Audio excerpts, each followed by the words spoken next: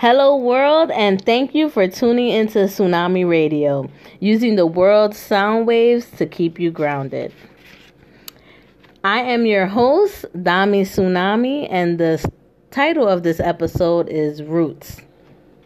The reason why I decided to title this episode Roots is because this being my first podcast, I thought it would be best to give you guys a brief walkthrough of my history and also my mother's history, because I'm nothing without her. And I do feel that, it's only fair that she be able to, give somewhat of her story while I give mine, because those are two totally different perspectives, So without further ado, we'll be starting today's episode with a quote from the late Nelson Mandela. And open quote, it says, "There is nothing like returning to a place that remains unchanged to find the ways that you yourself have altered." End quote. And the reason why I chose this quote is because I feel like it's true in its entirety. I'm originally from the Bronx, New York. I have traveled to many places. And, most of my youth, I grew up there. My teenage years, I experienced there. And a lot of the times when I go back now, I see a lot of the same things going on. And I see how me, myself, has changed many of the things that how I view things, how I do things, the things that I want to partake in has changed totally. So to go back and visit those places is like, damn, some people don't have that mindset to be able to evolve. Some people don't evolve. Some people stay stuck in that, in that mindset or in that environment, feeling that there is nothing else other than what they know. Not knowing that they can broaden their horizon just by taking a step just outside the neighborhood. So that's the reason why I chose that quote. And like I said, today I have my mother with me co-hosting.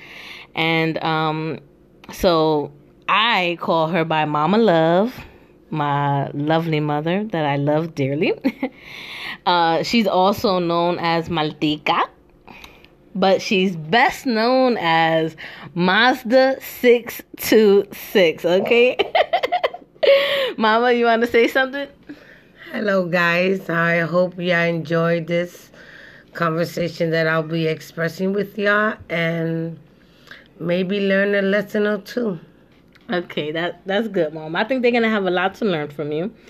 Let's start off with your age, Mama. I know a lot of women don't like to say their age or put it out there, but first of all, you look damn good for your age. So, how old are you? I am 53 years old. No shaming about it. Okay, and let them know where you're from. Originally was born in Manhattan, New York, but I was raised in the Bronx. And of course, me, the person that I am very international. Let them know, our listeners, because they don't know, I know. But let the listeners know what that means. When I rephrase to the point that I say I'm international, because I have been blessed back then, not knowing what I know now, with different cultures, Dominicans, Puerto Ricans, Italians, Russians, Albanians, you name it, I know them. Mm-hmm. One way or another, in good terms and in bad ones. And you adapt to their cultures quickly. And I'm a person that I could honestly say, I call myself that I'm international because I could reflect to an unknown situation and adapt to it like in a moment. Right. You understand? Mm-hmm. I'm able to... You're a chameleon.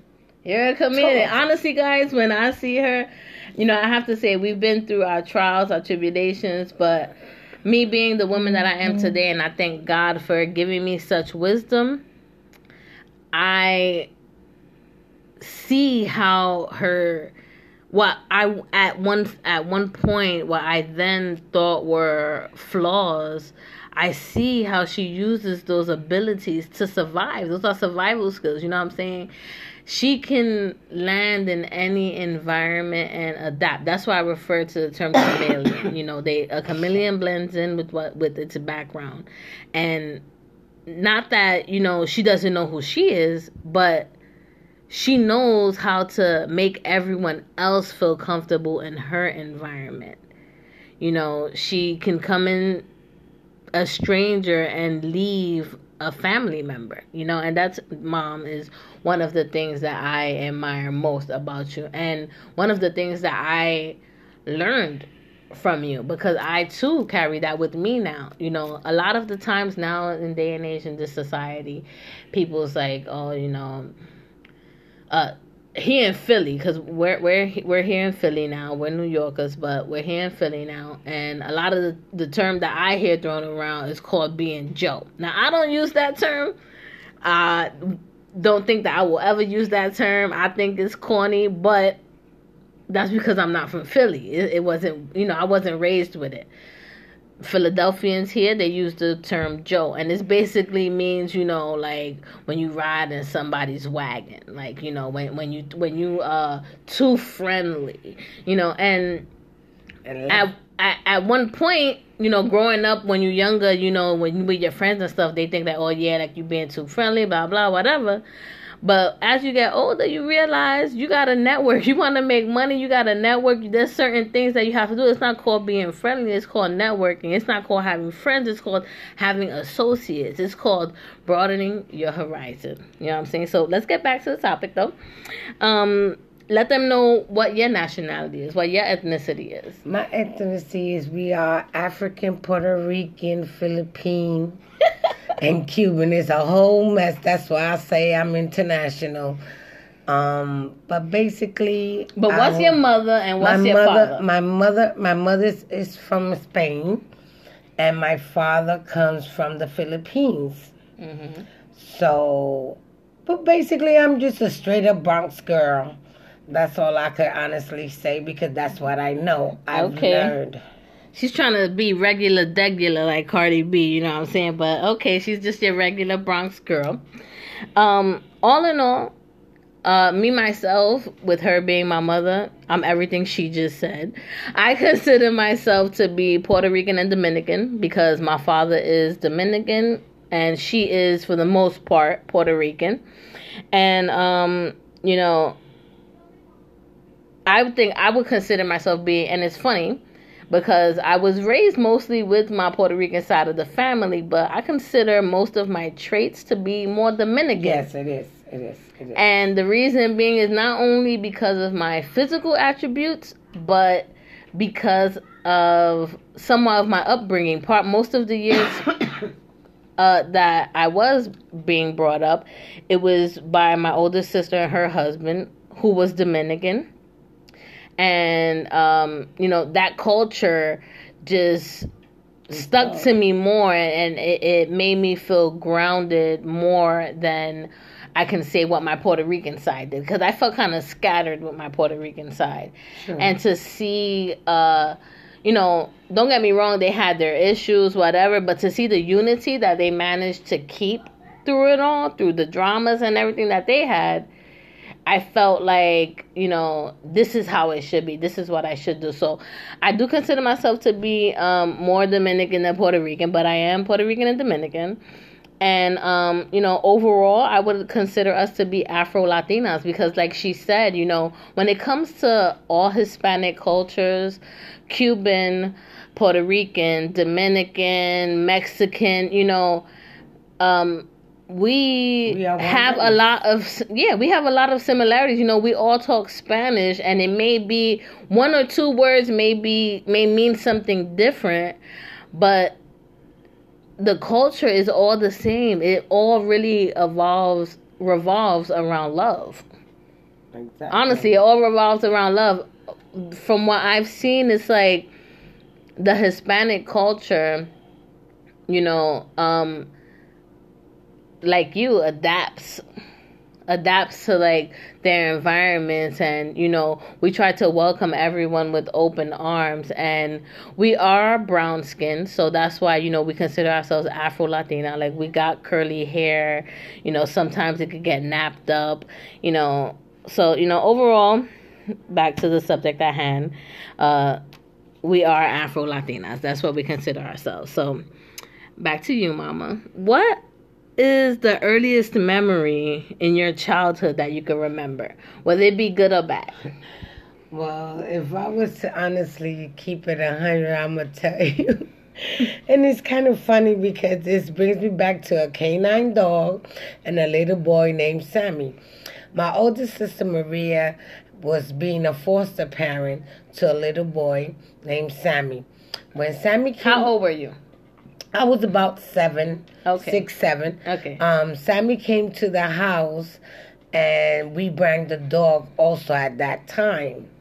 Well, Sammy and the dog became best friends. Now, I was a greedy... They used to call me food truck because I was always eating, And, well, one morning, there was a loaf of bread. And Sammy had the loaf of bread. Sammy was 2 years old. He was tugging it all over the place, and I wanted some bread. So Sammy, I asked him for bread, and he wouldn't let go of the bag, so I snatched the bag off of Sammy. When I did that, Sammy, of course, threw a tantrum, and little did I, here comes Brownie, our dog, and whoops, bites me on the head. No. But I felt nothing. I really didn't feel nothing because I was too more eager to eat the bread, honestly. Because that's how greedy I was. So I'm eating the bread, and all of a sudden I feel gush coming down my face. What happens? The dog bit me. They take me to the hospital. Little it might be, I wind up getting 100 and something stitches. What? Okay. So wait a minute. This is the plate that you got. Yes. Because you got the plate in your head, right? Yeah, but it wasn't because of that first incident. Oh, okay. I was supposed to learn my lesson then, but I didn't. I don't know what conflict me and Sammy had that once again, Sammy's here with the bread, and I wanted bread again. I take the bread from Sammy, and I run to the bathroom this next time that this happened. It was a worse situation because this time the dog snapped and stood in my head. Okay, This is where I wind up having a metal plate installed in my head because his fan went too much inside the temple of my brain. They say his fan was able to touch the brain, so they had to seal it with a plate. Wow. But it still didn't stop me. I still ate the bread. Shit, I didn't give a damn. All right, Mama. My mama done got some stories, guys. I gotta let you know. But Mom, another thing, just so we can have this clear, because our family is big. Let's try not to name drop. Okay, just to avoid certain situations and certain people feeling some type of way. At the end of the day, you say whatever you gotta say. Let's just not name drop. That way, if the shoe fits, it fits. Right. If you get a phone call later on talking about whatever, it's gonna be whatever. But just for listeners' sake, yes. And to give the respect to give the respect to our loved ones, because regardless of ups and downs, they are our loved ones. Let's not name drop. Now, Sammy ain't a loved one. I don't know this nigga. He probably don't even remember the story. But moving forward, let's just try not to name drop when we move on to the next couple questions, okay? Well, I'll try my best, because you know me. All right, so my next question is, what are the best, or what is one of the best and one of the worst memories of your mom? Wow. That was a hard one you just kicked in. I can honestly say. I want y'all to understand, and excuse me if you feel my voice kind of hoarse because I am a little bit sick. But, man, when it comes to my mother, I really can't find any words to fit in just right, because it was like everyone else seen it as living with like a Jekyll and Hyde, but I was always part of her life because, like I said, my mom did suffer from mental issues, and some of us will remember, some of us didn't remember, when she went on her off wagon. But I was always part of her intake, whether she was all up there or not there at all, Right. me and my little brother. Right. So, with that being said, I will actually have to tell you that. But let me just say, I think that we should start with the worst and then finish it with the best. For her memory's sake. That way we can end it on end that question on a good note. Well, the worst memory that I could have of my mother would actually have to be that me myself caused it, because back then I was only 7. Like I said, she had mental issues, and I literally lied on her and said that she beat me in order for her to go to a mental hospital, because that's what I was told to say at that moment. Right. So when I said it, I couldn't take it back, and she wound up going to jail. And can I ask who stirred this up? Okay, don't name drop, but who stirred this up? It was a family member. A close member to her. I'm not even gonna get too detailed on that, because I really don't want nobody to feel some type of way. But at the same time, when I did that, that I thought that was the best thing I was doing to help her. And I wind up sticking her in jail. I went through so much physically. Not as much as because I lied, but physically because I put her there. And putting her there... Physically or mentally? Physically and mentally. Because mentally, I couldn't forgive myself because I knew she was there because of me and I lied. Right. And physically because I literally was tortured. Wow. When I say literally, I was literally tortured. I would get up. They would wake me up with a smack of raw, wet newspaper so I could get up and press my clothes, my little sister's clothes, my little brother's clothes, and 7 other children's clothes to go to school. Wow. Now, I'm just going to pay you back off that. It's crazy that you say that, because, your kids, me, my siblings, we lived similar circumstances, and it's crazy to see how the same trials and tribulation goes happens from generation to generation, and we don't understand why. We try to break it, and I think that right now, honestly, my generation has been the generation to break a lot of yes. bad habits. Y'all got away with a lot of shit habits. We wouldn't get away with. We did get away with a lot of stuff, but now in our adulthood, I think that we also turned out to be a lot more responsible and a lot more independent.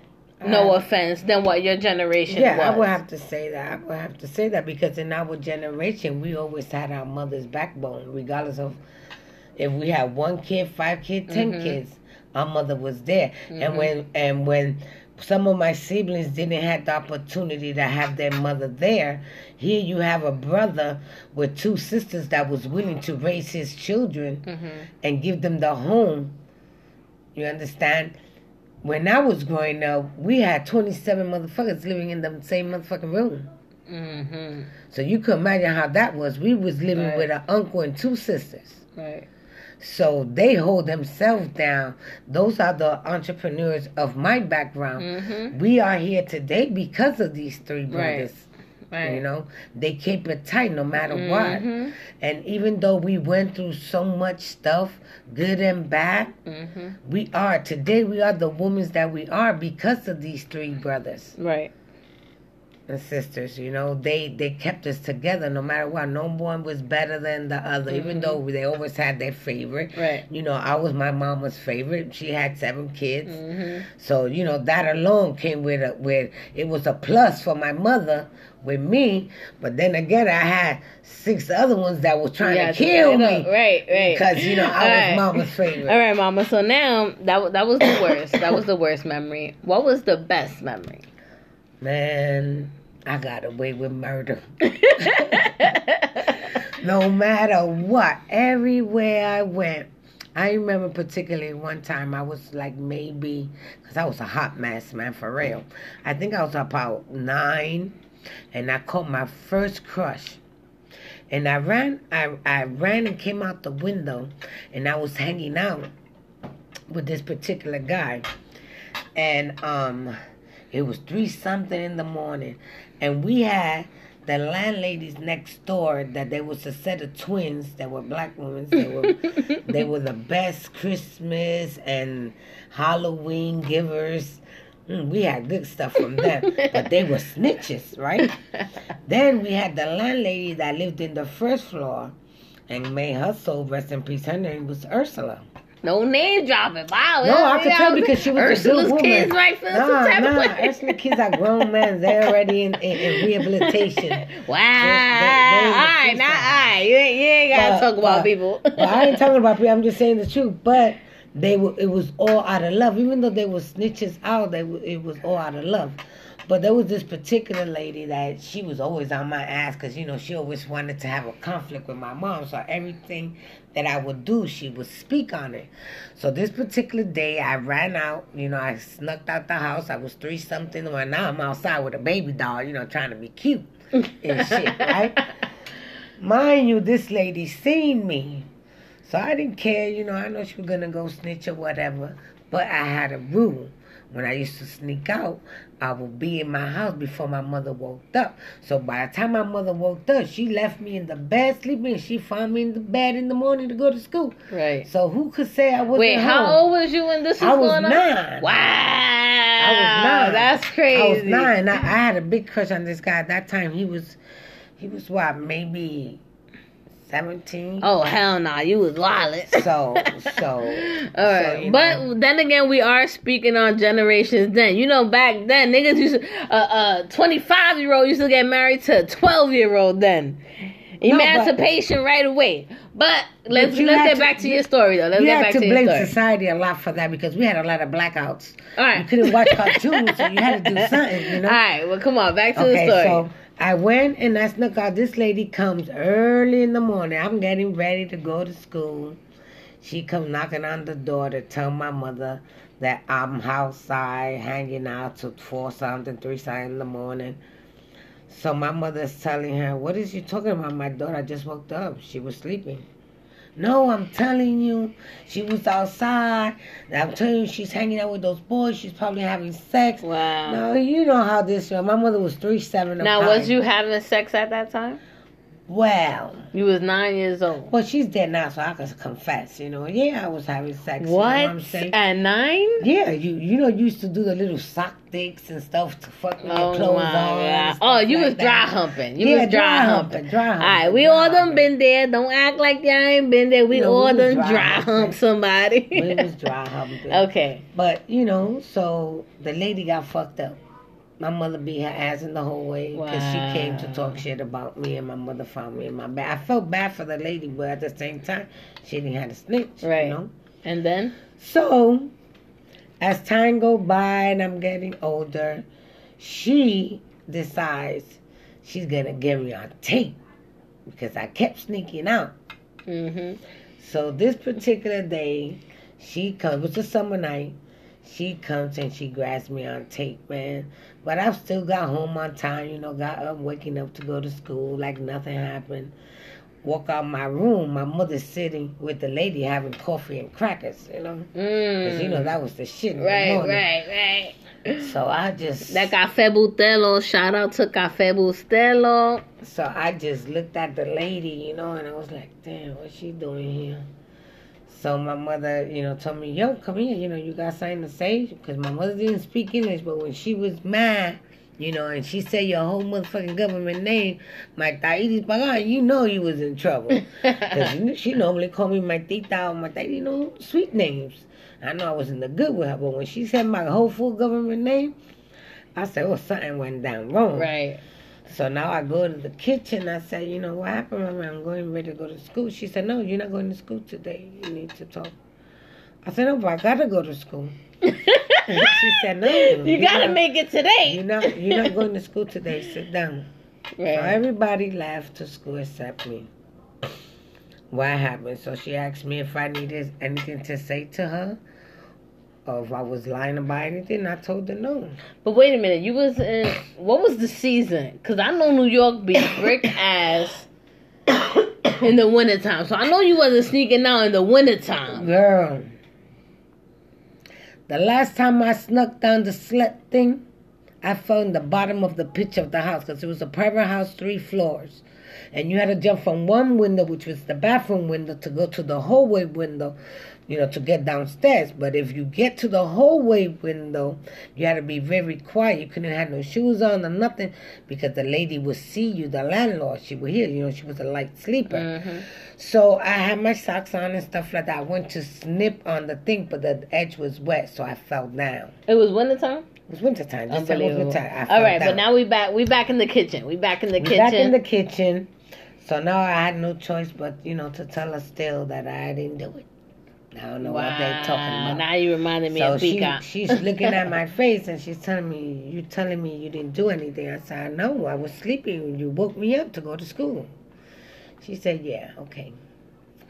So then she asked this lady, I don't remember her name. We ain't name dropping, Ma. But she asked the lady, that what she had to say to tell me in my face. Mm-hmm. And the lady said, I seen you outside late. You was this morning outside. I said, I don't know what you're talking about, because I was sleeping. Mm. She said, you going to tell me in my face I'm a liar? And I was like, I don't know. I was acting all attitude up, started crying, I didn't want to be bothered. People was judging they blaming me. You. This lady took out her whole recorder, man, and showed my mother. They had a recorder back then, too, right? Oof, baby.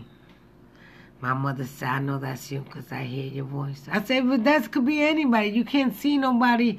There's nobody there. That's just people talking. She said, no, I know you.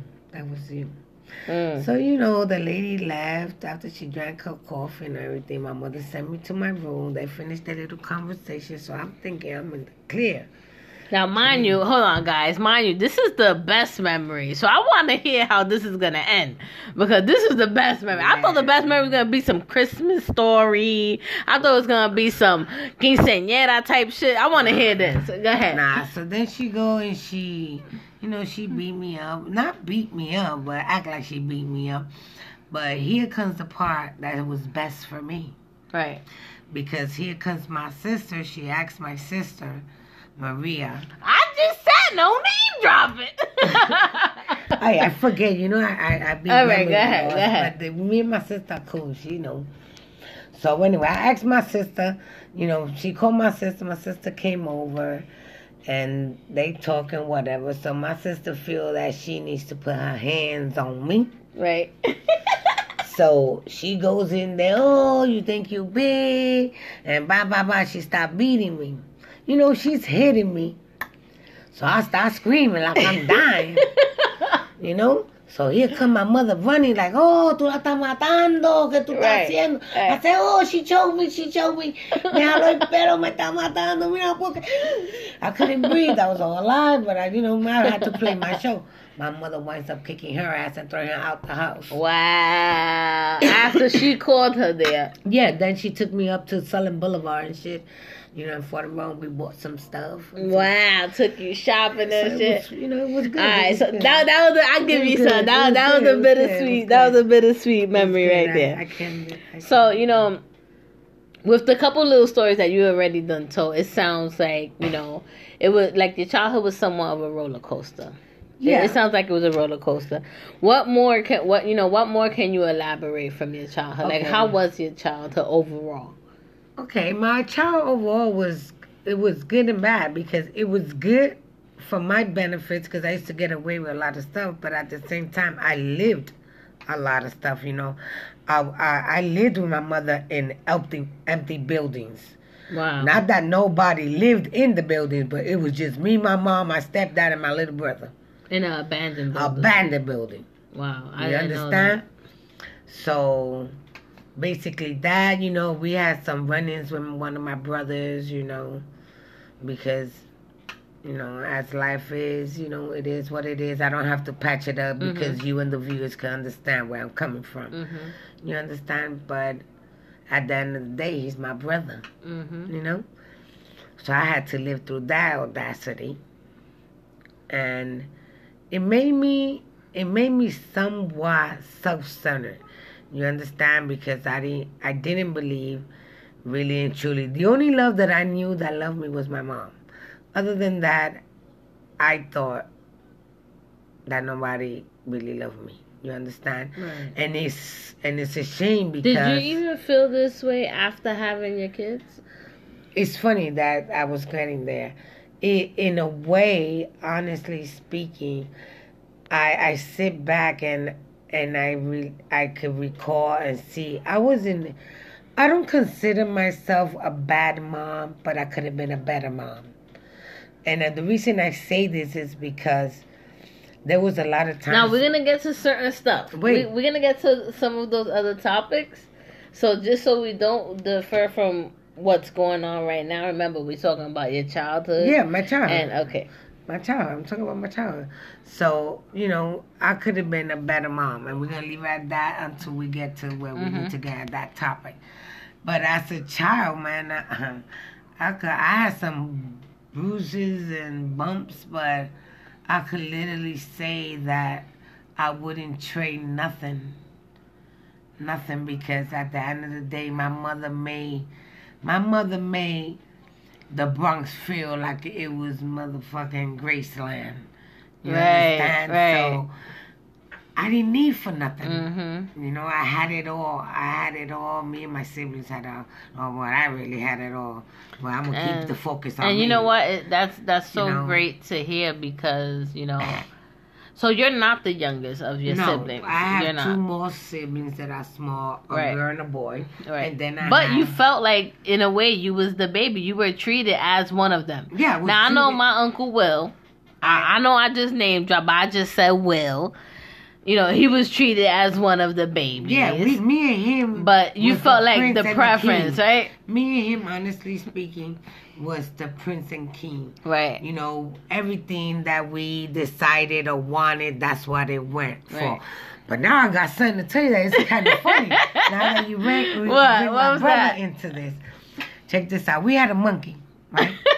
We was living in Bryan. They had a monkey. I wish I could have a monkey. We was living in Bryan in 172. I have an uncle, and I'm going to mention his name because I love him to death, even though he was obnoxious. His name was Mandoloco.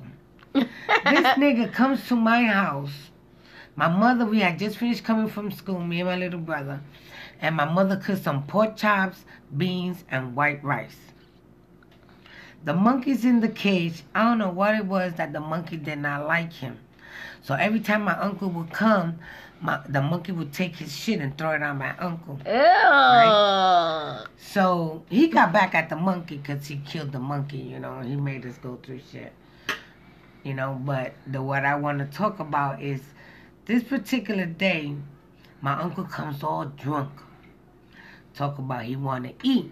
Now, me and my little brother are sitting at the table. My mother had just served us food, right? I got two nice, greasy pork chops. My brother got two pork chops. And we eating it with our rice and beans.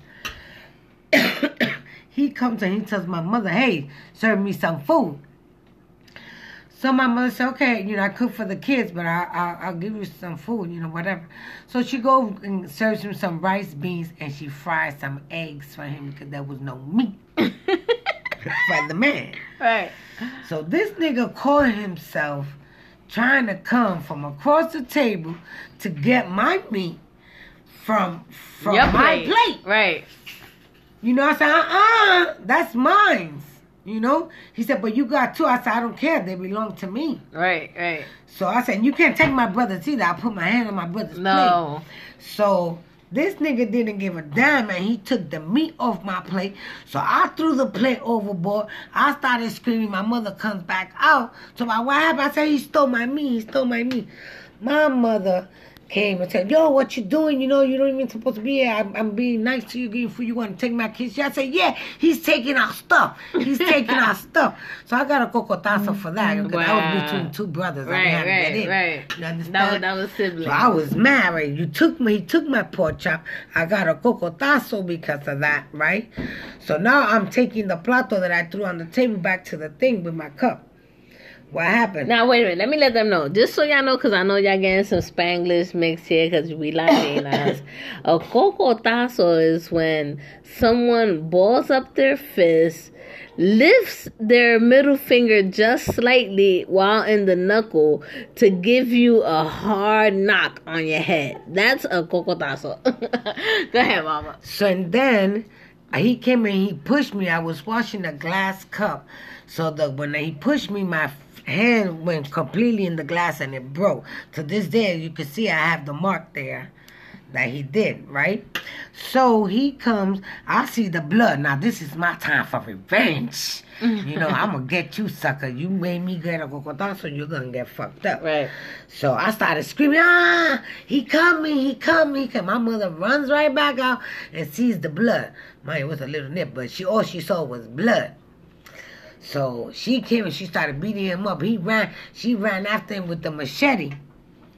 So when she got him at half of the block down the block, she smashed him with the machete and gave him a black eye. Oh my God. You know? So my mother and her childhood stories. Y'all are so lucky to be hearing them firsthand. But moving forward, Ma, when was it that you had your first child? Well, how old were you when you had your first child? 13. You was 13. Now, mind you, she was only dry humping at 9. So, you know what I'm saying? It was bound to happen soon enough. 13, you had your first child. How was that experience for you? Well, keeping it honestly, like you said, I was dry humping at 9. I became a sex offender. At the age of 11, yeah, because I raped a girl in the Boys and Girls Club, because, you know, it was things of a locker thing. You know what I'm saying? All right, go ahead. I just wanted to know what it was. All right. Your first child. My first child was at 13. Okay. Well, I became pregnant at 13. I had at 14. Okay. And how was that for you? Like, what did you feel, you know, having a child? Oh, it was like having a doll. It wasn't like having no doll. Yeah, because I didn't take care of her. My mother did. Yeah, but you didn't buy half the store. What did you go through at that early age of, you know, being pregnant? The feelings of being pregnant. Nothing. I was giving spoiled. birth. Did you have her naturally? Yeah, I was spoiled. She only took 5 minutes and she came out. So I don't know. I never. That's why you had 5, because it was like. Yeah, I never experienced. My longest childbirth was 15 minutes, and it was because of my son. Okay. He didn't want to come out. He kept playing. So on a more serious note now, this is already, now you had your child at 13. Now, this next question I'm going to ask you, because let me just let you guys know. It has been whirlpool? Worse, not even a whirlpool, but I think the roller coaster ride for you has been worse than... They haven't invented a fucking roller coaster in the real world yet for the ride that your life has taken you on. So I'm not even going to compare you to the Six Flags one, because that won't even be nothing. So my next question is, at what point did you decide, because you done already had your kid, after that you decided to get in the drug game? What point were you in your life? At what point were you in your life mentally and physically, whatever the circumstances, that you decided, all right, I wanna partake in this drug game now? But I was in the drug game since I was 11. Since you were 11? Since I was 11. You know, I used to see here and there, go here, go over there. You know, I really didn't know what I was doing. What niggas was getting paid $1,000, $2,000 to do, I would do it for $5, $10. Because I didn't know what I was doing back then. You understand?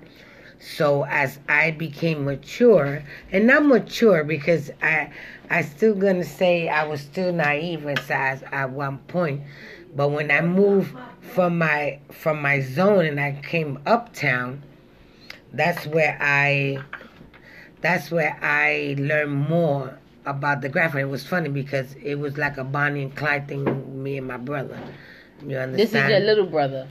Me and my brother. I ain't gonna say little or big. Me and my brother. Oh, okay. You know what I'm saying? So we became. Now she don't want to name drop, but okay. Yeah, because we talking about something more level. You know what I'm saying? She got her senses back now. So, all right. You know, at the end of the day, we was there for each other because, you know, my mama always told me that me and him will be one at all times. Right. And to this day that she has passed on for so many years, I always try to live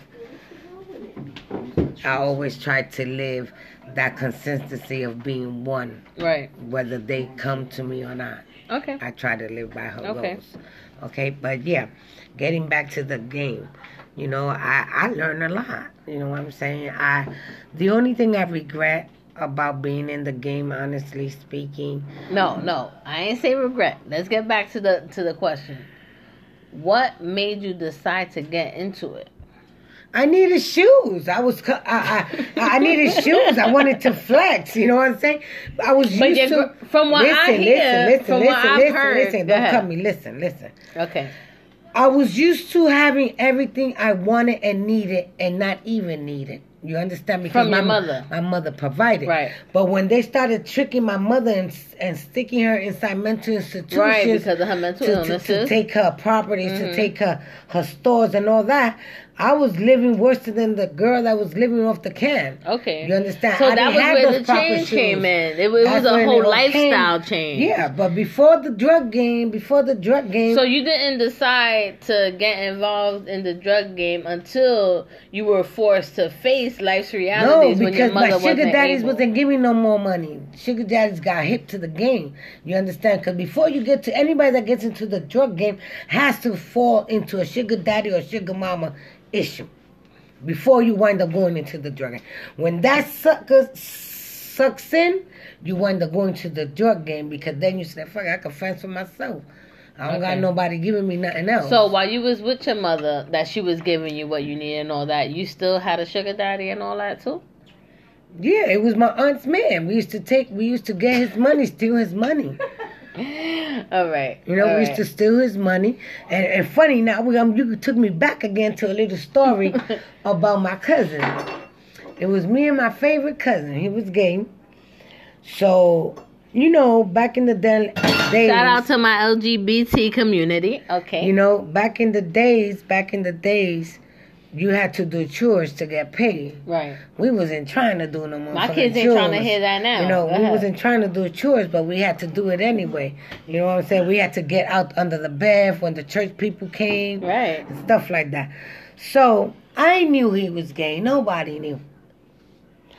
So, I followed him one day and I saw my aunt's, you know, friend trying to get too friendly with him, and I saw him going in the house and stuff like that. So here comes the end of the month, and Boys Club dues are due. You gotta pay. We had to pay. Right, there's the Boys and Girls Club fees. You know, we had to pay, but we wasn't doing chores, so we wasn't getting no money. So we went into business, me and him. You know. What type of business was this? It was the hustle business. You know. And this is before you even get in the drug game. This is before we got in the drug game. I learned how to pimp. You became a madam. No, I was pimping. I was pimping back then. So you started pimping. Yeah, I was pimping. So let me just let y'all know, for those that are out there looking for a pimp, she still does it on the weekends, yeah? All right, mama. So I went and I called him in there, you know. I said, all right then, you know, this nigga's giving you some money. You really not giving him too much. You have to put a set of amount of money because now you got to include me in it. So the set of the money was, we had to pay $30 for the boys club. So you got to make this $60. All right. So you know what? Hold up. Because you know what it sounds like now? before you got involved in the drug game, because you said that you did that because out of necessity, pretty much. They was taking advantage of your mother, locking her up in mental institutions. No, it didn't have nothing to do with my mother. This is what you don't understand. What? The problem was me. Yeah, that's what I'm saying. I didn't have what my mother gave me. Now I see that because you out here gave me. pimping your cousin before you even had to. So now I see it kind of sounds like greed. Because now. you couldn't give free ass. I learned that from the get-go. You can't give ass for free. You got to charge for that. Okay, so you basically took that as an opportunity to school your cousin and make some money. Yeah, I had to get paid. I had to get paid at that point. All right. So anyway, we get back to the subject. We get him. He's going now. Months passes by, whatever. The man tried to be slick and not pay him. So we waited to his Social Security, because this motherfucker had big pensions. He had Social Security pension, he had SSI pension, and he had a veteran's money coming in. All right. Right? So I told my cousin, listen, this is what we're going to do. It's going to be the big bang. He get his check from the 1st to the 3rd, because I always calculate. I was in love with money, so I always kept my dues, where the money's coming from, who had money, who didn't have money. I didn't give a dime, but I was going to get money. Right. So at the end of the day, I took him. Don't drink my shit. At the end of the day, I took him. I said, you're going to go. I got 4 other people, to be in the spot with us. I told him, you're going to go inside this nigga's house, leave the door open. I'm going to act, and I'm going to go in. You're going to act. You make sure you have your pants off and stuff like that so I could catch him, in the act. So I could really pressure him. So what happens? He leaves the stuff in. We roll up in the house. The nigga got his pants down, And I tell him, oh, you raped me, my cousin. I'm going to tell my aunt, right? Now, bust this.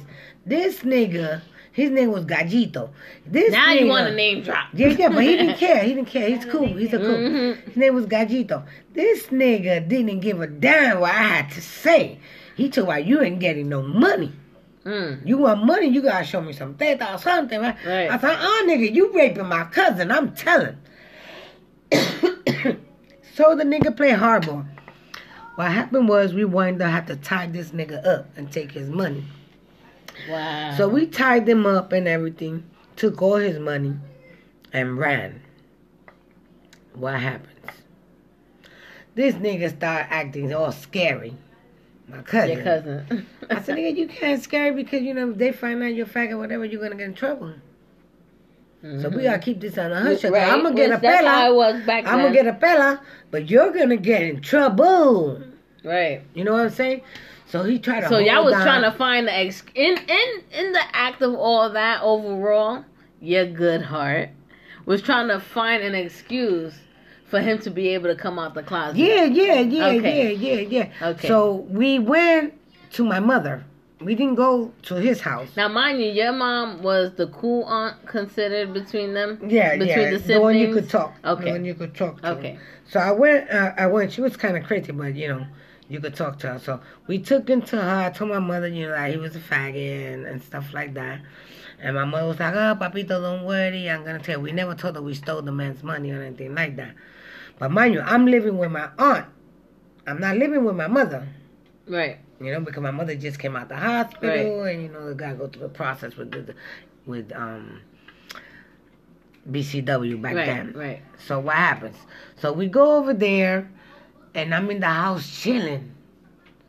This motherfucker shows up early in the morning before we go to school with the cops. No. Talk about we robbed him because we had him tied up. No. He was able to loose himself. So, okay, I'm like, fuck it, I'm in the bathroom. I'm like, I could jump out the window, boom, whatever. But the dog brownie is in the bathroom. So, this dog, I literally had to pay him food and stuff like that to use the bathroom when I poop or take a shower. Because he tried to, bite me and stuff like that. Mm-hmm. So the man comes with the cops or whatever. They come upstairs to the 3rd floor because we lived in the 3rd floor. He knocks on the door and he tells my aunt that we robbed him. But he's mentioning me. He ain't mentioning that about my cousin. Right. No, que tú una freca, está mejor. Right. So in mi casa, so I open my mouth. I say, yeah, because he was raping Moy because, he's a faggot. What? Yeah, that's what he did. And I took his money. It's true. I took his money and stuff, but he was raping him and stuff like that. So he winds up going to jail, the old man, with no money. Then my aunt tells me, where's the money?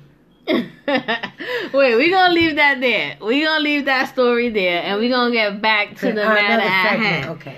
The matter at hand was you getting into the drug game. Okay.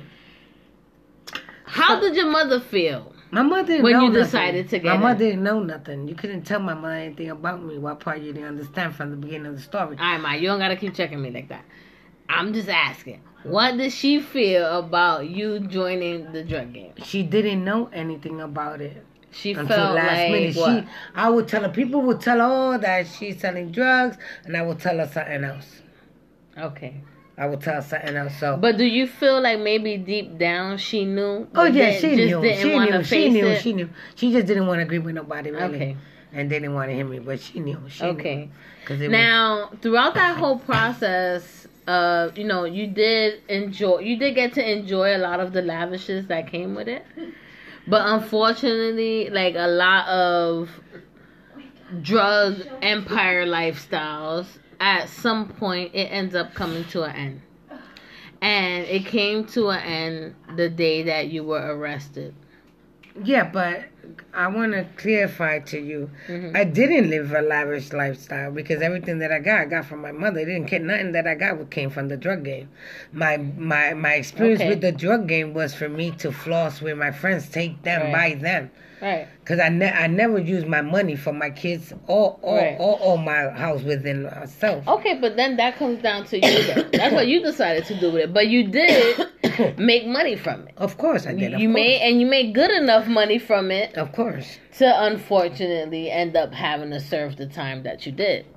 Because if you just nickel and diamond on the corner, you would have not served the time that you did. No, I served the time that I did because... But let's go back to the day that you got arrested. Mm-hmm. What was that day like for you?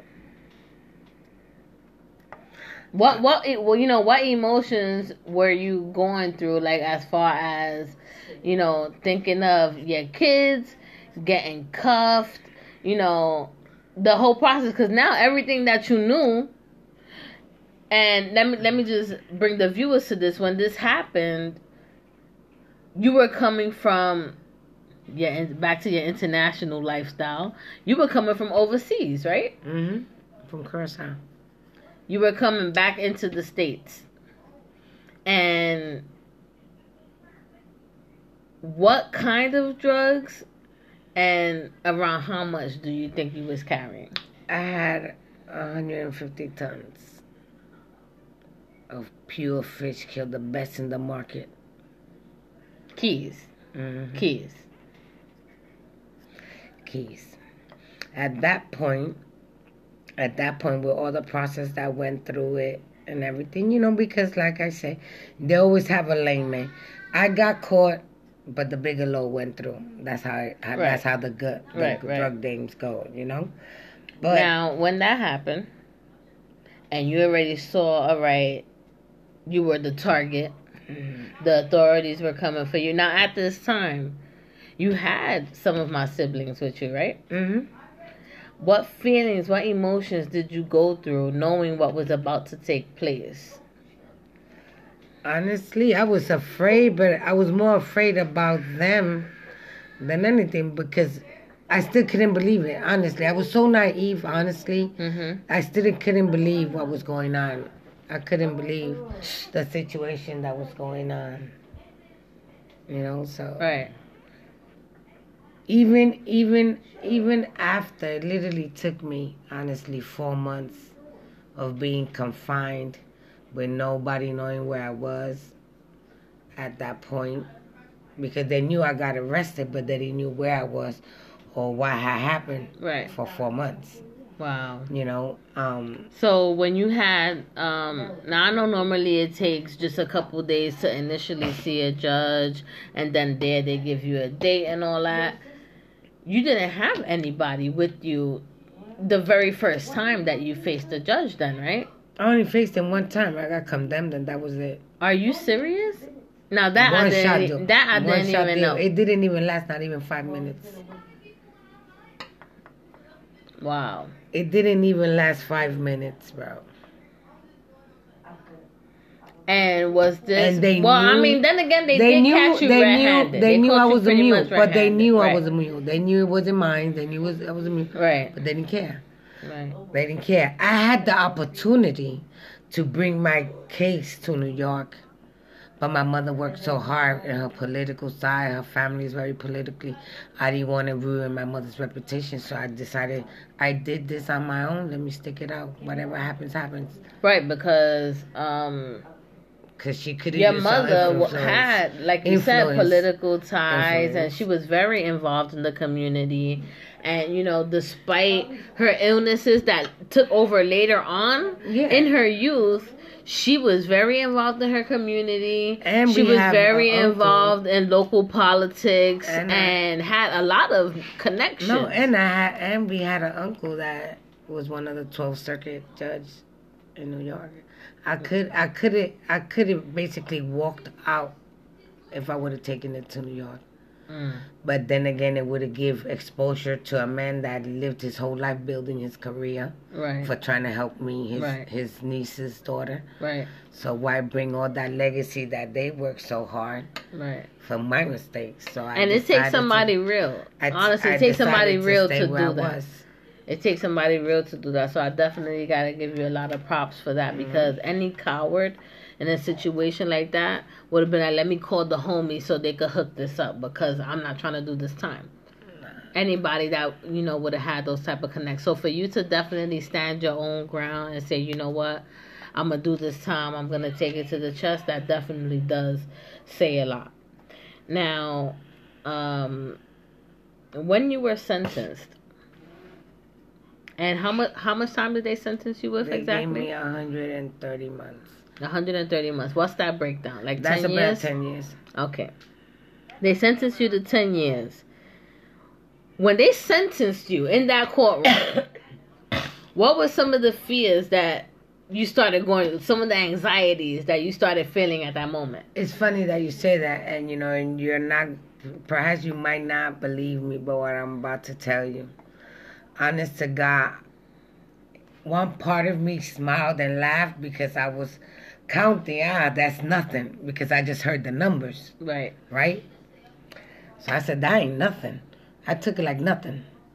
But when I got to the cell and started counting, I said, wait, these are months. Months turn into years. Years turn into legacy. I was like, yo, what the hell am I talking about?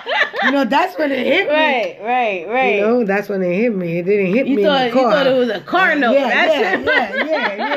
I thought it was that an shit in and out. wasn't a car note. Now, what did say me was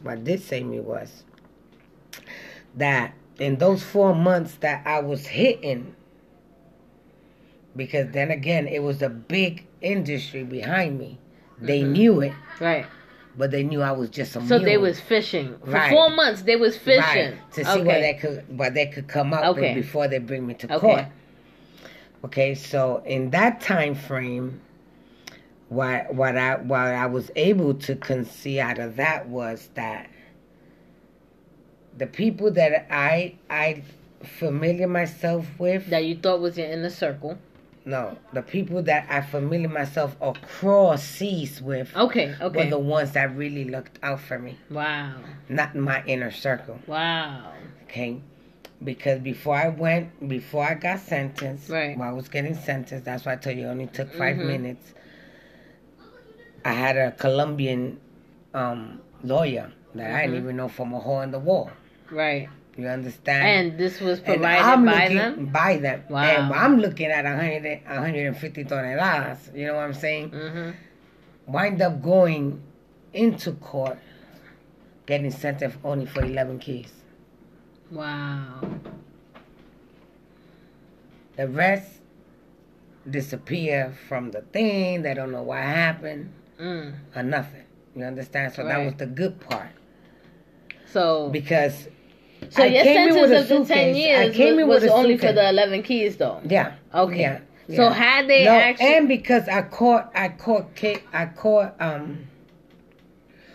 I lost my halfway house and all my other stuff because of the issues that I was having in there after I got sentenced. Okay, but we're gonna go to that stuff afterwards. So right now, you got sentenced. You already know you're gonna face the time. You back in the cell. You realize like, oh shit, these niggas is talking about years. At that point, now that you realize, what were some of the fears that struck you as a mother, as a daughter, as a sister, as a woman? My kids and my mom, because that's who I lived for. My kids and my mom. Like, what would happen with them? What would happen with them? Right. What would happen with my mom? Okay, so we got cut off due to timing, but where we left off at, Ma, you was saying, some of the fears that were triggering you, that were hitting you at that moment were, what your kids and what your mother was going to have to face because your mother was mentally ill. What were they going to have to, some of the challenges that they were going to have to face now with you being out of the picture, you've been sentenced. What were some of the other things, though, as a woman? You knowing now you're incarcerated, you in this holding block, a whole bunch of women that you don't know. What were some of those realities that were, as those realities were hitting you, what were some of the feelings that you were feeling towards that? Well, basically, once I left the bullpen and I was actually sent into a prison. Right. My first stop was in a camp. It was Marietta Camp. It had just opened, and it's just like a lot of people say no, it don't happen. It's just like you see on TV. They stand you up there. You walking in those gates. All those women's out there, seeing who's coming in. Fresh meat. They'll spit it out right there. Your baby, you mom, this and that. Now, mind you, I was cocky myself. So I'm coming in. Here comes a big Bertha motherfucker. Talk about, I got you. You know what I'm saying? I was like, this is what they told you. This is what they told me. Big Bertha. Get out of here. You know what I'm saying? Mm-hmm. So at the end of the day, I'm in there. And basically, I have to start living a life within there. Right. Which I thank God that He gave me the opportunity. And I say God gave me the opportunity because I was in a world that I didn't know of.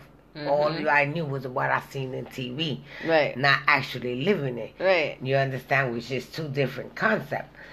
But He gave me the wisdom that I was able to deviate myself from a lot of issues that could have happened. Right. And I wind up in a worse place. So now what you're referring to are the challenges. The challenges that you had to face in there. Right. Exactly. Now, what were some of those challenges? Well, basically, like I said, What was the first situation? My first situation was coming into the camp. I got a big bitch. She's maybe about 5'9". Big, thick, brolic sister. You know what I'm saying? I'm short. Sister meaning African American. Yeah. Okay. Yeah. Coming in and she's like, yo, I got you. And nobody look at her. That's and she me. Giving you the wink. Yeah, like that's me. She's letting everybody know because this is the big kahuna from the camp. This is the one that runs the fork. Right. This Debo. This Debo. This is the Debo from the from there.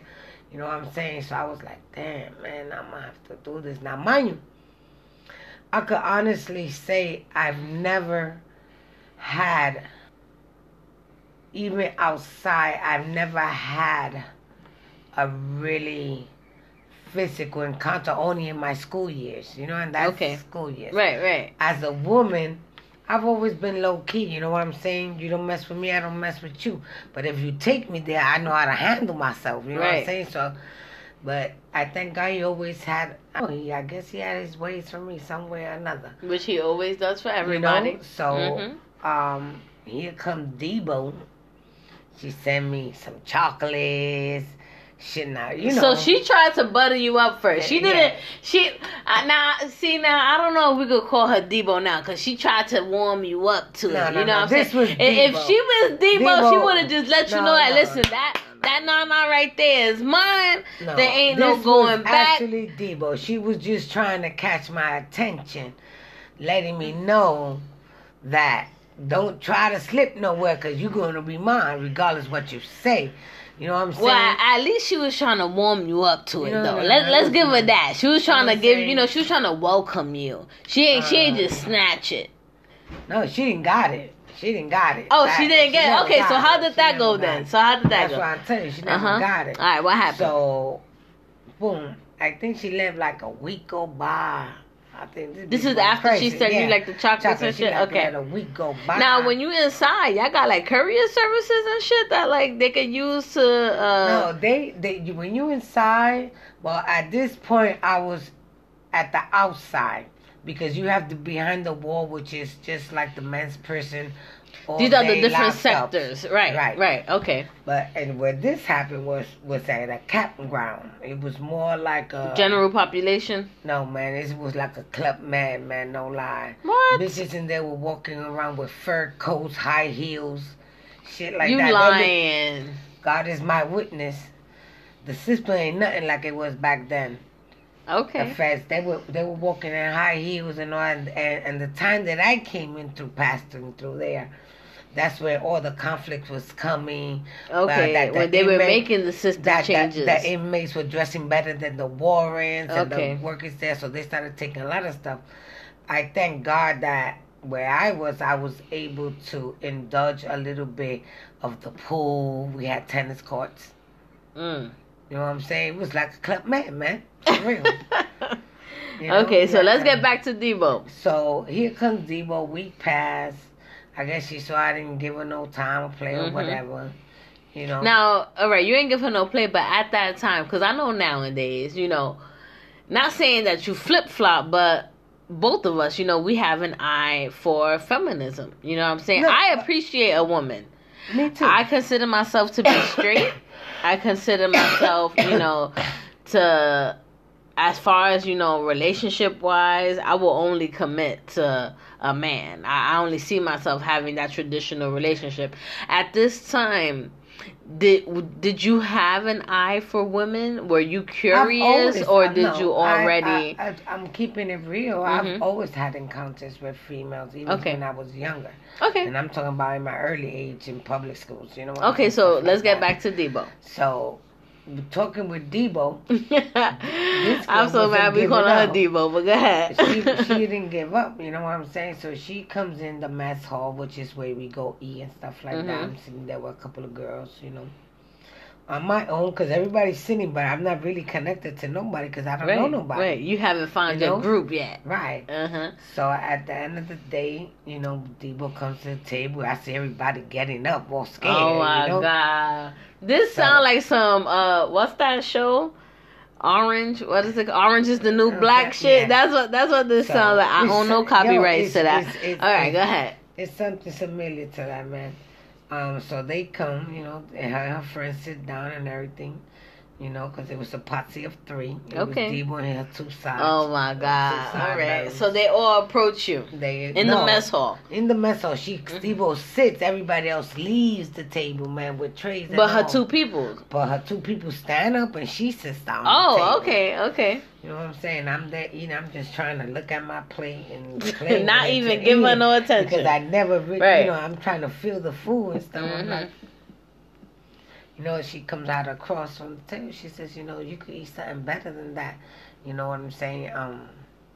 All you got to do is, go under my wing and stuff like that. You know what I'm saying? What you talking about, go under your wing? You know what I'm saying? She was like, no, you know what? You're going to be my girl. So she said, gonna be my girl. So I said, listen, I'm gonna tell you something. I didn't come here to look for a female or none of that because I've had my encounters. Okay. You understand? But you're not gonna come here and get in my face and tell me that I'm gonna be yours. Because I'm not. I choose to be yours if I choose to. It's not because you want to. Alright, so now I gotta ask this is a epic of a fight endorsement. Right, because now you standing up to the For big myself. kahuna, like you said. Right. So she Now said, wait a minute. What gave you the heart to do that? Was it because you was like, fuck that, if I'm gonna be able to hold my own ground, I'm gonna have to do it from now, that it's the beginning? Or was it just like anxiety kicking in, like, no, motherfucker, you're not no, gonna... because back in the days, my mama always told me, because my mama did sometime, my mama always told me, you don't look for trouble, but if it comes your way, if it comes your way, whoever comes your way, normally the person that's gonna step to you is the one that runs the show in that prison. Right. And if you back down for that, you're gonna be everybody else little bitch. Right. So either you fight, even if you get messed up, you had that heart. You understand? Which you instilled in me. You know what I'm saying? So at that precise moment, let me tell you, girl, I was, man, if shit could have came out my ass, it probably would have. You know what I'm saying? 'Cause I was just looking up. You know what I'm saying? When she started up and she put her 2 pounds on that table, I knew it was a done deal. Oh my God. You know what I'm saying? But I got up, and I looked at her, I said, so what we gonna do? You know what I'm saying? Right. She just slapped in my face, and that even got me madder. Because she's just like, yo, you just got here and you trying to press me? Right. You know what I'm saying? So I was like, nah, I'm not trying to press you, but I'm going to get my respect. I don't care if you knock me down 50 times, I'm going to keep getting up. And I'm going to still say no. Mm-hmm. The day I want to say yeah, I'll let you know I want to say yeah. But not you or anybody here going to tell me who I'm going to be with or who I'm not going to be with. Mm. And right now, I'm not feeling none of that shit. I just got sentenced, and I don't even know what the hell am I doing. Now, all right, so let's stay away from all that now. Now, a lot of people look at people being incarcerated, people that serve time, as failures, as menaces to societies. You took advantage of your time in there. You accomplished a lot of things. What were some of the things that you accomplished while you were in there? I was able to conceive my GED, which I didn't have. At what age did you drop out of school? I dropped out of school. Or what grade? 12th. 12th grade? Okay, so you did make it to 12. Yeah, I made it to 12. I just didn't graduate. Which I understand, because let me just let y'all know, and I'm sure you could already tell with the hour and some change that you've been listening. She is very smart and very savvy, I'm so proud to be her daughter. We're going to get there when we get there, but back to you, Mama. What were some of the achievements that you were able to accomplish while incarcerated? Because you didn't just sit there and count the days. No. You didn't just sit there and mope. You made shit happen. What did you do? No, I'm going to keep it real for you. The first 2 years, it was a joke for me. It was a joke because I still was dealing with the situation. I was missing my kids. I was missing my mom. I didn't have my mom virtually because she was my backbone. With my mom, I felt I was safe. I felt in a zone that I didn't even know. You understand? I really literally slept with one eye open. You know what I'm saying? Everybody in cahoots. I got Debo on my back, want to be with me. You know what I'm saying? So I'm trying to keep away. Everybody else is scared of. So any person that was living with me in the same cell would literally, I felt, would literally walk out and let her come in because they scared of her. So I made arrangements. I made some moves or whatever, and I was able to get my own unit. Thank God for that. Okay. But getting back to the subject, I could literally tell you and say that my GED, I call living style certificates, which that consists of helping suicidal people, wanting to live. I worked with inmates in there, like counseling certificates, right? Okay. So, but that wasn't my biggest achievement to myself. Okay. My biggest achievement to myself was to learn how to appreciate the air, every insect, every roach, every fly, any type of animal. Everyone has a purpose here in life. We might not go agree of why they're here, but without them, none of us will be here. So I learned a lot about the Amazon, how to live with peace within myself. And I learned that I had to take myself out of the living world of the society and move into this cottage, which it was a self-made world,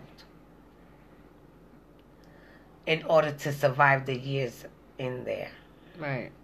Because at the same time, you had to realize that you wasn't in the outside world anymore. Right, and I couldn't live in both worlds. Because when I was doing that in the beginning, it caused me a lot of conflict, caused me a lot of fights. And you say that as far as you calling back home, as far as you reaching out. And not only that, but accepting myself in there.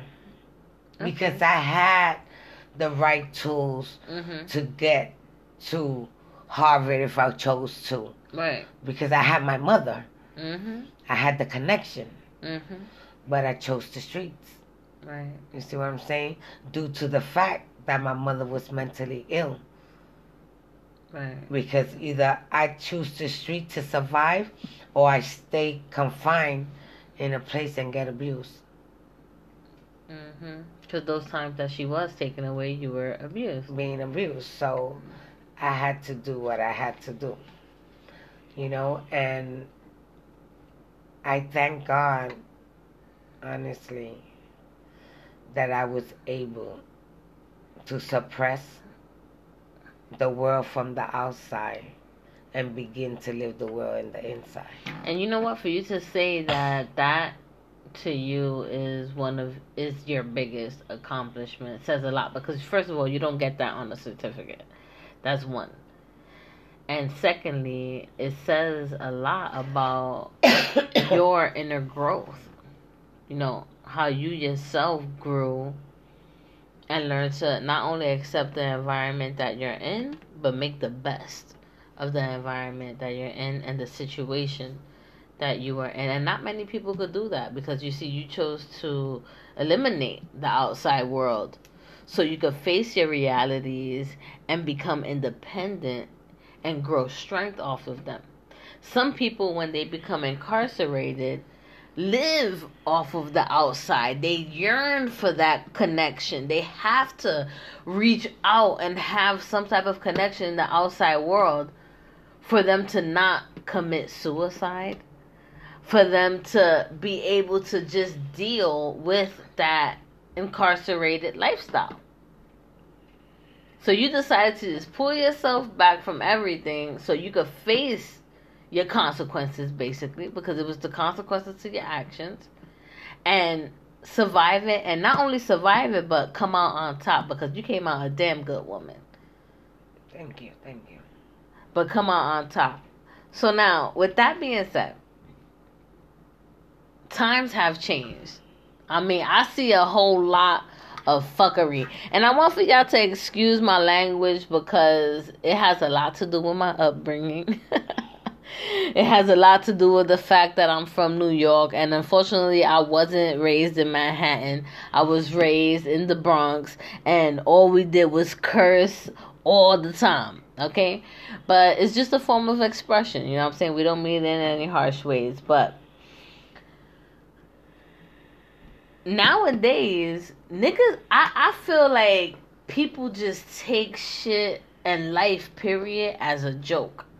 You know, back then, gangland, let's just say gangland, was actually gangland. Bloods, Crips, Latin Kings, what is it? Mesetreses, whatever the hell those were. M13. Yeah, the M13s. Like, the Nietos, the Nietas. You know, all of those gangs, people feared them because of the things that they did. And it's like nowadays people just throw up signs with their hands. They do this, that, and the third.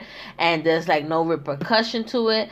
Not saying that I would want for it to go back to that, because I'm not the street life. You know what I'm saying? I did whatever I did in my time. Nowadays, that's not me either. You know, we'll address those topics at a later time. But comparing to what things are now to what the game was when you was in it, what are some of the differences that you see? There's no loyalty. Definitely. I could definitely agree with that. And by loyalty, you mean... By loyalty, I mean that if you got napped, you got napped. You got locked up, basically, right? You don't know nothing. Right. You swallow it. That's yours and that's that. Mm-hmm. No name calling, no name shouting, whether they gave you money for the lawyer, whether they didn't give you money for the lawyer. Mm-hmm. You know what I'm saying? Now, days a nigga ain't even put right in the motherfucking police car, and they're already kicking out names. You know, and it's crazy because back then you had drugs. Mm-hmm. Today they're using a whole bunch of chemicals that just killing people. Right. You know what I'm saying? It ain't even top quality. You talk.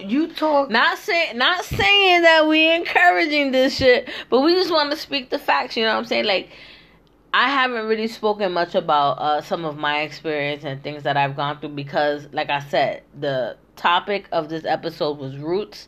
I want for y'all to see what it was before and in my early childhood, which is everything that she's giving you guys. And at a later time, I will express the things that I've been through. But like she said, you know, it's not the same in many ways. Loyalty being one of them. And what else?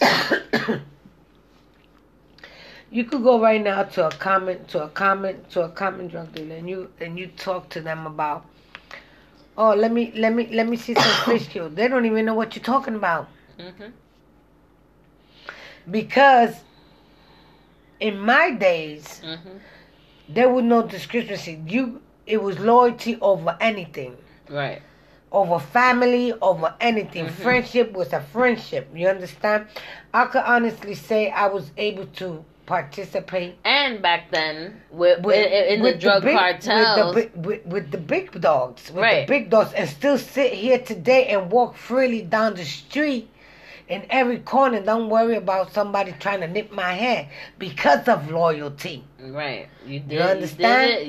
You did what you had to do. You and I consider myself now and then a true friend. That's why I don't have friends. And that was the difference back then. I feel that was one of the differences back then, is that not only were there business ties, because I mean we have to understand, you know, whether it's a blue collar crime, a white collar crime, an inner city crime. Back then compared to now, with the business dealings, because at the end of the day, they're just different. It's a different type of business. One gets taxed, one doesn't.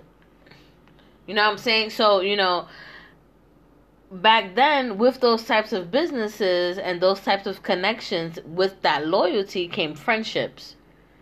You knew not to cross that line because at the end of the day, that was your friend. You knew that you decided to do what you did at your own will, and you had to take the responsibility for it. It's like, I'm going to give you a little example. Back then, you could take a crackhead to your house and leave him there. Let him take a bath, eat, go do your 50,000 shopping that you're going to come back and all your stuff is there. And this is a bona fide crackhead. Now, you can't even open the door. Because the nigga might kill you.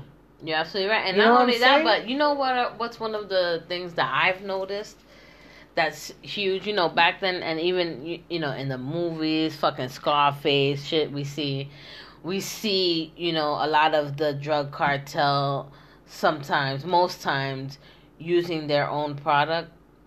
Back then, they may have done it, but they didn't do it so freely and recreationally as they do now.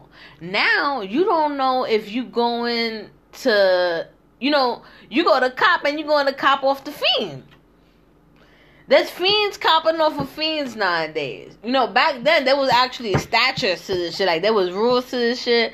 There, you know, there was levels to this shit. And it's like nowadays, you had soldiers. Everything nowadays there's like no system in place. It's like everybody want to get put on. Everybody's doing whatever they using. You know, whatever ways they using to get by and make their sales. But you can't tell the difference from a fucking fiend and the dealer. No, And one thing I want y'all to understand is this. When a woman was mixed in the drug game, it was because she earned it. This is back then. Back then. Okay. She earned it. Now you have a lot of females that are in that, and they... Or at least think they are. Or at least think they are. Because a lot of the times they just being used and abused. Like you said, they getting hurt. Beat down. Getting trapping for nothing. Back then they was walking around not with even minks. for the bag that they want to sniff. Right. They get hurt for that bag. Because if the nigga wants the whole shit, you gotta give it to him. You know what I'm saying? Alright. So enough of that. Enough of that matter for now. Because we already know... I'm sure the listeners know, things just aren't the same as they were before. How did those experiences affect your outlook on life? Going on that roller coaster ride since your early childhood, up and down. When we're living in the moment as a child, we're like, damn, why we gotta go to bed? Damn, why we gotta do this? Then you enter your adulthood. Damn, in your situation, now I'm locked up. Now I gotta do this. Now I gotta think about this. How did all of those experiences affect today? How you look at life and the things that you face today? It's hard because like I said, you have to really put yourself in a strong mind situation, and because I'm gonna take it for myself, and I'm gonna try to explain it the best way that I know I could explain it. And if I have some rough patches, you might fix it for me. Okay, first of all, when I came home after doing the bid that I did, okay, I paid my time. I came to society. Mind you, I just finished giving society 10 years of my life for a crime that I committed, that I truly paid for. Right. Right? But coming back to society, which it was supposed to be back then, so I could imagine now it's even worse. Back then, a reform situation where they help you out to better yourself and all that. Well, the word reform, they've been throwing around for years. Okay? So now what happens? I come look for a job. Can't get it because red light. But they didn't say the consequences. Right. Why I went to jail or what I did while I was in jail. They don't care. You understand? And which honestly is something that, I feel that today and age they should take into consideration. Yes. Because if you go and you sit there, you do your time, that's one thing. Now if you go in there, you being productive, you showing a change of heart, you showing that you are trying to better yourself, I do agree. I do feel that that's something that they should take into consideration. No one should have to be released from a situation like that and then have to face the challenges of not being able to move forward with life because now they got this sentence still hanging over their head, which is what you faced. Right. And you faced for, to this day, honestly. To this day, I can't even say we're not, because I've seen you go out and look for work, and I've witnessed you try to put your better foot forward and only been successful in off the book situation. And in minority jobs that I know I could do better. You understand? It's not like most of us come out here, we get our degrees in there, we do what we have to do to make our time goes pass by, but at the same time educate ourselves even more. Right. Okay? And then we come out here with all this education and we can apply a job. Right. You understand? You learn like with me, the little bit that I learned in there, as well like I told you, getting my G, getting all these certificates and that, I learned how to self-coach suicidal patients. And let me just say, she right now is downplaying it, okay? Because I remember there was a time, and it was one of our rougher times where she was, we decided to move back to New York. She was released, like she said, she was down in Marianna, Florida. We lived for some time in Florida when she came home, and we ended up moving back to New York. fast forward, we're in a shelter. And I remember decorating and having a whole wall full of certificates. And it wasn't just my certificates. It was your certificates up there too. So you had a couple of certificates under your belt that you got while you were in there. Yeah. You know what I'm saying? And due to society and its system, you wasn't able to apply it in something, in a lifestyle that you could be proud of. You know, like you said, you were landing odd end jobs, for the minority, having the education that you had already received while being incarcerated with no acknowledgement. You know, and that, I know that definitely has to suck pretty much. Like that's like the only word I could come up with, But, you still managed to come out strong. You still manage to come out on top and continue every day to move forward, experiencing everything that you have. Because of some of those situations, like you said, you haven't been able to land some of the positions that you wish that you could have. But there's always tomorrow. You can always still continue to try and, try and move forward from those shadows, With that being said, all of those experiences that you went through, I feel did also have an effect on me. I went through my trials and tribulations with having to go from a group home, which honestly, the whole group home era, I have to say, I was very young at that age when it all had first initially went down and we went to the group home. I had a playhouse in the back. Like, I really didn't realize what was going on other than I do remember, the actual day that, I would say BCW, that was what we called the ACS system, the child services back then. I remember them coming. I vividly remember, like, Brenda was bathing me. That's my older sister. My older sister was bathing me, and I know I wasn't a name drop, but that shit just slipped. And like I saw like the lights outside and and I heard the sirens, and she just ran to the bathroom and she threw a white tee on me. Mind you, I'm only like 4 years old. She throws this big ass white tee on me, and we hide under the bed. I remember that. But then from there, they found us, and then it like flash forwards to us sitting in the back of the paddy wagon. We were sitting in the back of the paddy wagon. Then from there, I can remember being in the group home. And to me, like, the group home lady, she was really nice to me. I know I had to eat pork and beans with everything. That was the worst. Because we had to eat pork and beans with rice, pork and beans with all type of shit. Like, that was, like, on the menu every day. But aside from the end, the group home, I remember we were separated. We ended up being separated by age difference.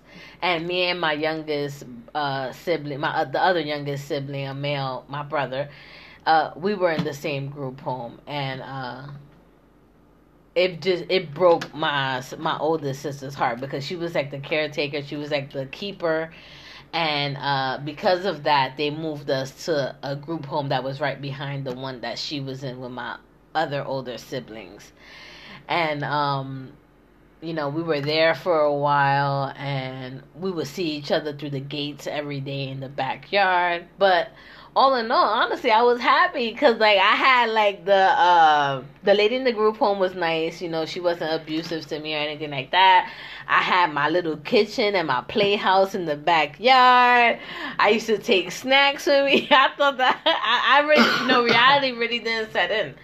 But again, also one of the farthest memories that I could think of, like, during that era, during that time, was when my sisters came home from the day that you had gotten locked up. They came home and they gave me a red smiley face camera. The camera, it was a plastic fake camera. The lens on it was a smiley face. It was a yellow smiley face. And I remember they told me that you sent that for me. and like they was like crying, and then they was saying everything that had happened, whatever, and that was that. And from then on, then I just remember going to New York, living through those trials and everything that I faced then. But everything that I went through, and I want for you to know, most importantly, Mom, that I use that as a strength now and then. Growing up, I saw it as not just flaws, but I saw it as, it built up anger in me throughout my teenage years, because I was like, why did I have to go through this? Why? Now, mind you, I want you guys to know the couple of years that I did live with my mom when she came home after her incarceration and everything, she fucking spoiled the shit out of me. I'm going to say. Now, I did deserve it because I did do my thing in school and I did do what I had to do. But there were also times where I got a little bit loose and thought I was grown, and she probably had to wax this ass like twice. But overall, that didn't take away, being spoiled by you then didn't take away the scars that were embedded on me when you were away. But today and age, I can say that I use that as my strength. The same way that you adapt, and I give thanks to it, because it not only helps me survive, it allows me to move forward, and it has allowed me to grow as a person and broaden my horizons with other cultures, other ethnicities, and people that, even in, office, business environments, you get into those types of atmospheres, and, you have your little certain groups of people that stick together and talk. And regardless of what environment I'm in, I feel like I'm the floater. Regardless of what job I've landed, it's like I'm the floater. Like I'll have the group of geeks over there, let's say. I have the group of the popular girls over there. In high school, I have the group of the athletes over there, the musicians over here, and I made friendships with everyone from every group. Everybody knew me. High school, every job that I had. It didn't matter if I worked in the mailing room, which, just so y'all know, I never did. I would know everybody in the office. And not that I would make it my job to. It's just I felt like it doesn't matter how low you may think of a person. You never know what walk of life that person is facing at that time. So I always made it my business, because of the dark times that I faced, to be and want to be that spark of light that people see. If I walk by somebody and they don't say good morning to me, I say good morning to let them know and give them the acknowledgement, like, I see you. They don't have to say it back.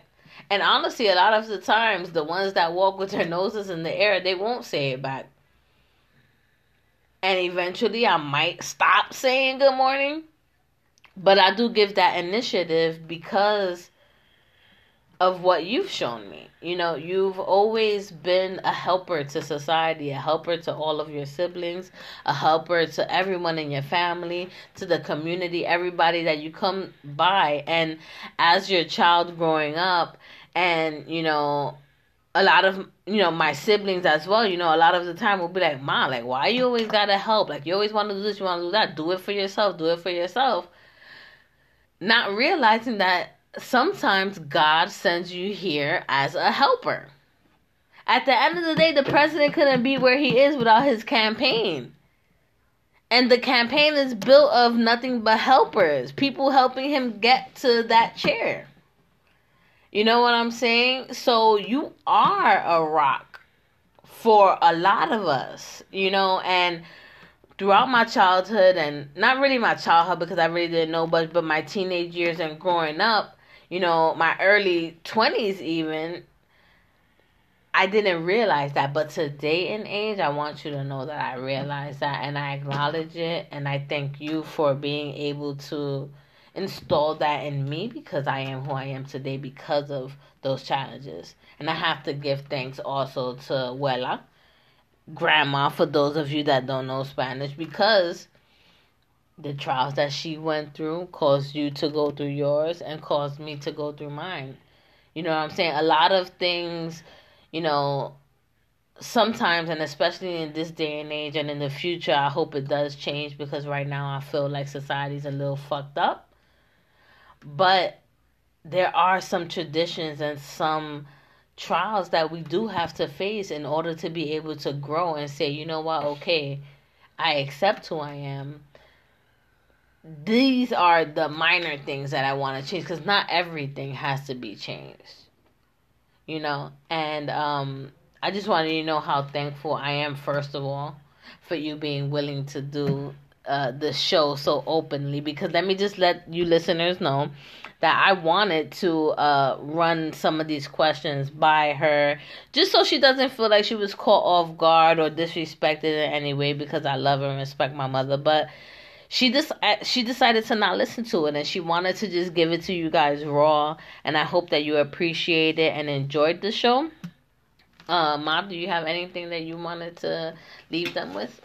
Well, my last words that I want to leave with y'all is that no matter what happens or no matter what takes place in your life at this present moment, always remember everything and everyone has a purpose in life. And whether you choose to acknowledge it or not, some way or sometime down the road, it will come across your path again.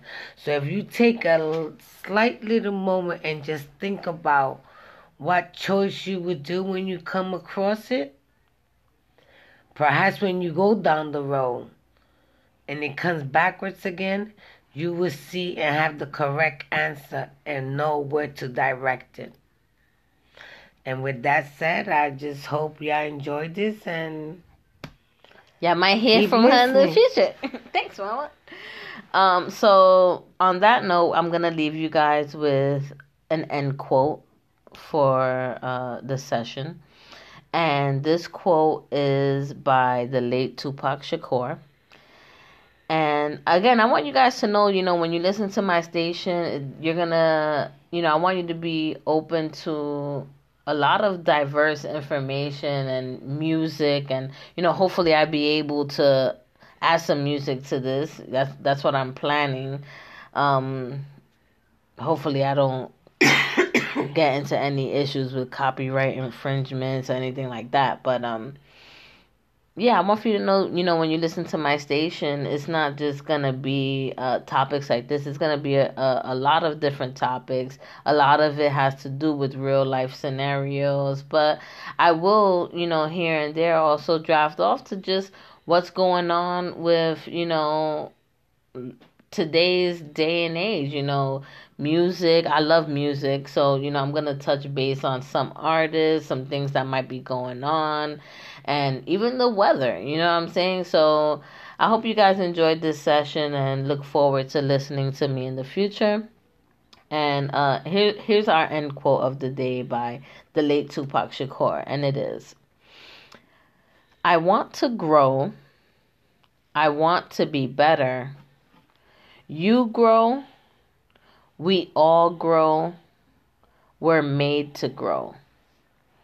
Either you evolve or you disappear. End quote. And the reason why I chose that quote is because it's totally true. You know, we have to face many different trials and tribulations. There's a million different aspects that it can be viewed from, none of which may be similar to your own, you know. And in life, what we have to learn is to just grow and try and be better than the person that we were yesterday. You know, I feel, my personal opinion, you know, I have a sister that's Muslim. I have family that's Christian. I have family that's Catholic. I don't think I have any Jews that I know of just yet, but I hope so because I hear that they get money. But, you know, overall, I have some Jehovah Witnesses. But overall, I feel that the biggest accomplishment is to just know that there is a God. You know, I firmly don't think that I came from a speck of dirt. But because of the childhood and my upbringing, I didn't have a stable religious background. So I can only be happy with knowing and giving acknowledgement that yes, there is a God by whatever name he goes by. There's a higher power that wants us to do right by each other. I feel hella good when I do right. I know when I do wrong, and I feel like that has to mean something. So we should all just try to appreciate the trials that we go through, you know, for the time being, even though we may not understand them, because when the time is right, we will understand them. And move forward and embrace every day with love and understanding so that we can grow and be better than we were yesterday. So I'm going to leave you guys on that note. I hope you enjoyed the show and you continue to listen. This is Dami Tsunami, over and out. Peace.